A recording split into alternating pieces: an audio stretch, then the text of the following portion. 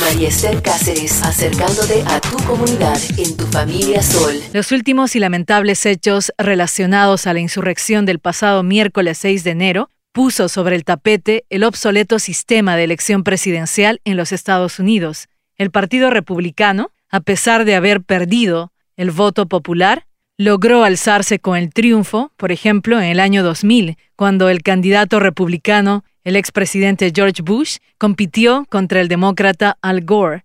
Este último recibió más de 500,000 de votos que George Bush. Sin embargo, por el sistema del colegio electoral, Bush logró hacerse presidente de los Estados Unidos el año 2000.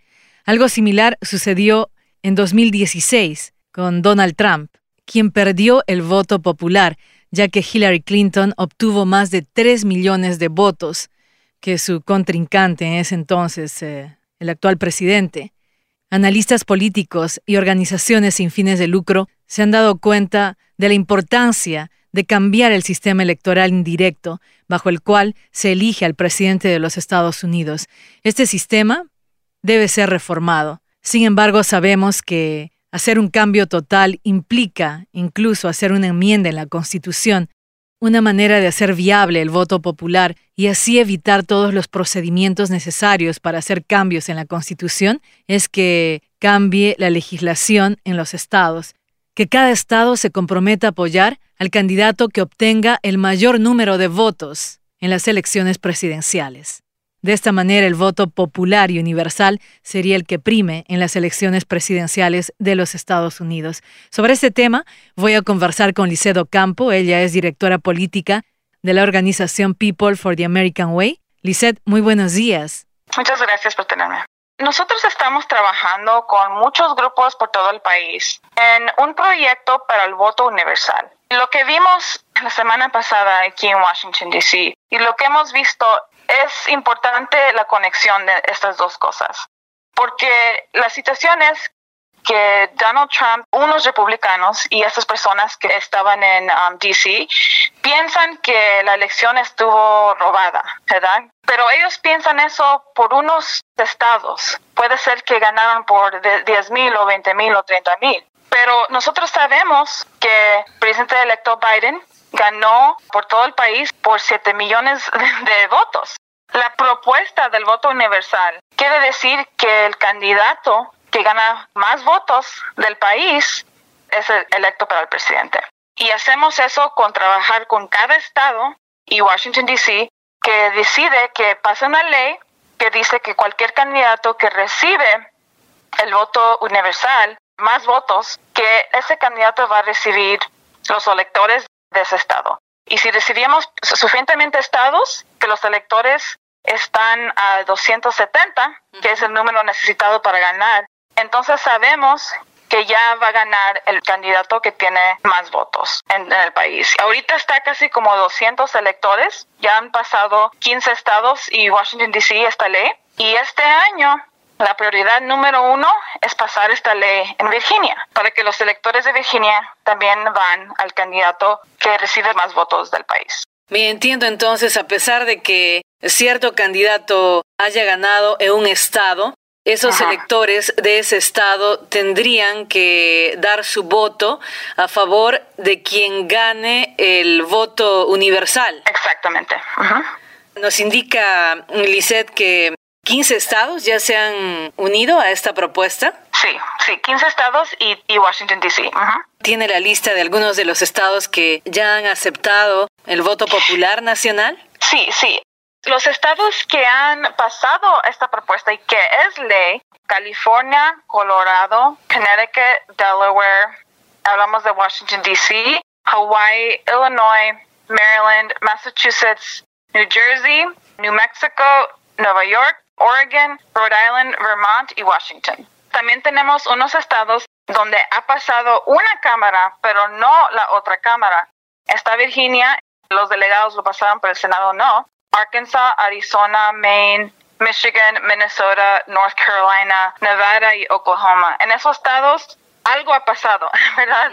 Algo casi. Y si estos estados, solamente estos estados donde está Virginia, pasaron en una cámara pero no en la otra, si estos estados pasan la ley, ya estamos más de 270. Entonces estamos muy cerca de llegar a ese. Ahorita estamos 196 votos electorales. Si los nuevos estados que acabo de decir lo pasan, esos son 88 más votos electorales y llegamos a más de 270.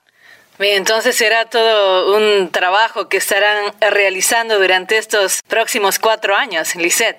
Exacto. La meta es de asegurar que esté listo para la siguiente elección presidencial. Por eso es muy importante que Virginia lo pase. Luego podemos ir a tratar de pasarlo en estos otros estados que acabo de decir para asegurar que llegamos al número de 270 de los votos electorales. Bien, las próximas elecciones presidenciales serán en el 2024. En todo Exacto. caso. ¿Alguna proyección, alguna corazonada? ¿Será posible lograr este objetivo de alcanzar el consenso en varios estados para luego poner en práctica este voto popular? Bueno, va a ser difícil, pero sí es posible.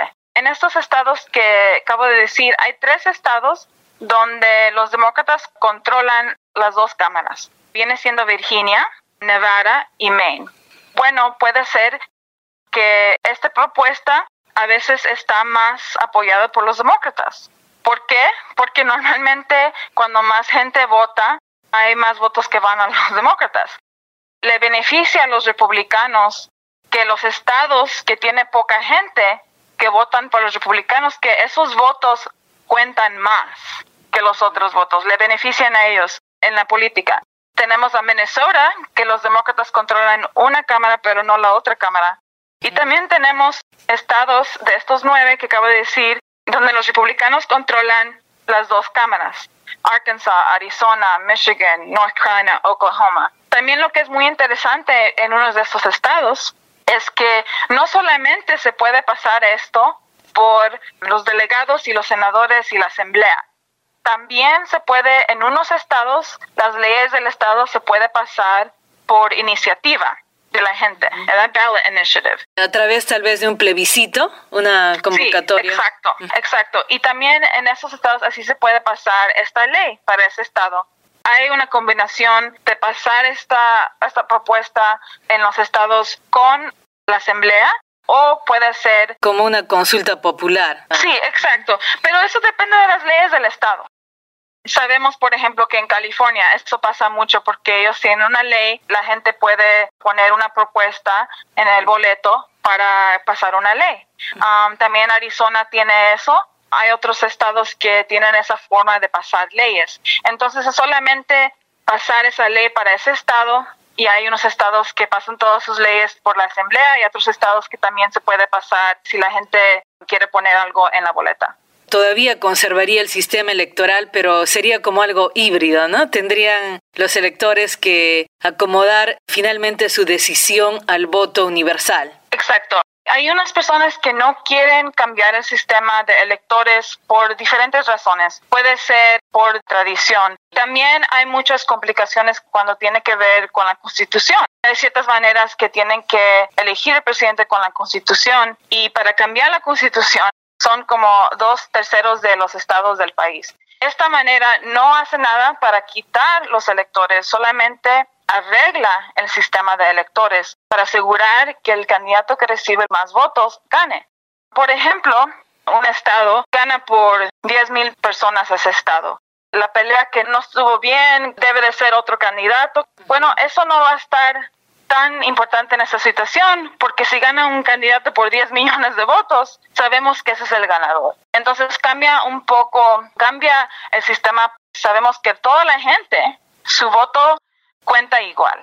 No solamente hay unos estados que los candidatos se están enfocando, que tienen sus eventos nomás en como 10 estados. En el nuevo sistema, todos los votos cuentan igual y los candidatos van a tener que ir a muchos lugares para recibir esos votos. Bien, para que este nuevo sistema salga adelante, se necesita el acuerdo de cada estado. Exacto. Tenemos los electores que llega hasta 270, porque solamente necesitamos 270 electores, que es la mayoría de electores del sistema para ganar la presidencia. Estamos bien cerca a ese número, ya que muchos estados han pasado esto. Entonces, solamente más o menos 5 a 7 estados, depende de los números de electores de los estados, que puede haber diferentes combinaciones. Pero estamos cerca de llegar al 270 y Virginia es uno de los estados más importantes para pasar esa ley para llegar a los 270.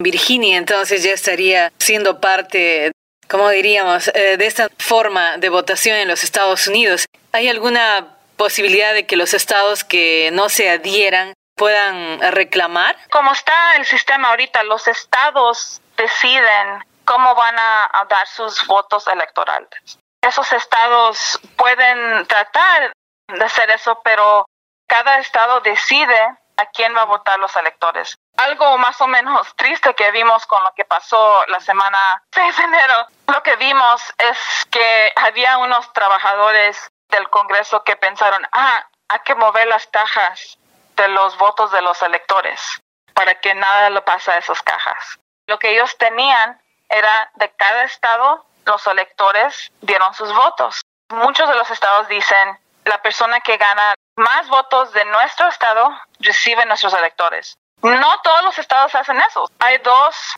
estados que dicen, bueno, vamos a hacerlo por distrito en vez de por todo el estado. Entonces, depende de los estados. Ellos pueden decidir cómo van a dar sus electores. La otra cosa que quería decir es que en Virginia, la Cámara de los Delegados pasaron este propuesto, pero cuando fue al Senado, no pasó el Senado. Este año, la propuesta va a empezar en el Senado. No hay muchos días para pasar todas las leyes que quieren pasar para el estado. Entonces, vamos a ver si el Senado de Virginia pasa esta ley y luego va a los delegados y ellos pasan. Y sabemos que va a pasar con los delegados porque ellos lo pasaron el año pasado. Lo que es importante es que el Senado lo pase. Entonces, para la gente que vive en Virginia, es muy importante si ellos piensan que el presidente se debe de elegir con el voto universal, con el candidato que recibe más votos, entonces llamen a sus senadores de Virginia, los senadores del estado, no del federal, del estado, a decirles que apoyen la propuesta del voto universal. Los senadores van a decidir si puede seguir adelante. Importante que las personas que están de acuerdo con el voto popular o universal se comuniquen con sus senadores. Si se consiguen los 270 votos electorales a nivel de los estados, luego se necesita alguna enmienda, algún cambio en la Constitución ya a nivel federal. No se necesita, porque la Constitución dice que los estados pueden decidir cómo van a votar los electores. Porque en esta situación, los estados todavía van a decidir, cada uno va a decidir, nosotros decidimos que nuestros votos electorales van a ir al que gana el voto universal de todo el país. Todavía es en ese sistema. Todavía está en el sistema que existe en la Constitución. Entonces, no requiere nada a nivel federal. ¿Esta propuesta está dirigida solo para la elección presidencial? Sí, exactamente. Solamente para la elección presidencial. Para que de una vez, ¿no?, el sistema electoral para elegir al presidente aquí en los Estados Unidos pueda ser más acorde con los tiempos actuales y que realmente el voto de cada persona cuente. Exactamente, y que cuenta igualmente. El voto de cada persona cuenta y es muy importante, pero para la elección presidencial a veces hay unos votos que tienen más valor que otros votos. Los votos de Arizona, de Georgia, de Michigan, de Pennsylvania, esos estados que Donald Trump está diciendo que él ganó esos estados, esos votos más o menos tienen más valor porque esos estados tienen esos votos electorales. Pero con arreglar el sistema en esta manera, cada voto de todo el país tiene el mismo valor para la elección presidencial y el candidato que recibe el voto universal, el voto popular, gana. Por ejemplo, en esta situación, Biden ganó por 7 millones de votos. Claramente, si podemos pasar esta ley en los estados, resulta en electores de 270. La sesión regular de la Asamblea General del Estado de Virginia ya se inició el último miércoles. ¿Se tiene alguna fecha de cuándo se estará tratando esta propuesta? Va a ser muy rápido. Nosotros hemos oído de los expertos que ellos piensan que el Senado va a votar en esto la semana que viene. Entonces, si ustedes piensan que esto es la propuesta que apoyan, es muy importante que llaman a sus senadores del estado y les dicen que apoyan esta propuesta. Los senadores de Virginia van a determinar, posiblemente la siguiente semana, van a determinar si pasa esta propuesta o no. Y si no pasa el Senado, no pasa la Asamblea. Entonces es muy importante en este momento pasar esta propuesta para poder seguir adelante, para asegurar que podemos pasar esto en los otros estados que necesitamos para llegar a los 270. Lizet Ocampo, directora política de People for the American Way. Muchas gracias. Muchas gracias por tenerme. María Esther Cáceres, en Tu Familia Sol, por el Sol 107.9.